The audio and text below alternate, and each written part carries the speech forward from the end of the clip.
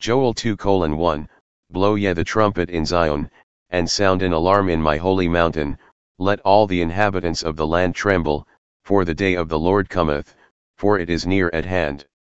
When should we blow the trumpet of the Lord? Where should we blow the trumpet of the Lord?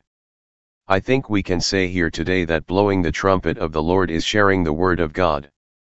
People speak of persecution when they venture to talk about the word of God. I have seen people yelling on the streets the word of God and keep always talking about people of other faiths. Those people used to come as evangelists, which I am not against, but are able to safely blow the trumpet of the Lord and share their oaths of resistance and persecution when proclaiming the word of God. For me, I am not of that kind or that lot. All I do is just pray at home in silence, and we do not even have cottage prayer meetings or do loud worship. I used to go to church every Sunday, which has turned online most of the time since COVID-19, unless there was support for and non-acceptance of normal cyberstalking.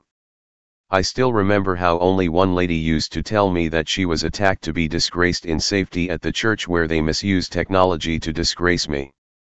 Is it wrong to blow the trumpet of the Lord even in his holy place? Where else can we blow the trumpet? Why do they persecute? It is because these who do this to me fear the word of God and his holiness that they believe transcends, making them feel that I am not behaving normal for having benevolence, kindness, politeness, empathy, and compassion, but rather having the normal emotions such as jealousy, hatred, anger, and vengeance, which they have more for each other whom they disown and do not belong to them, which is the reason why they show it to me. Yet they want me to work as their slave? Let the Lord lower his trumpet to deliver me and establish his glory on earth as it is in heaven, and the trumpet of the Lord is his love charity.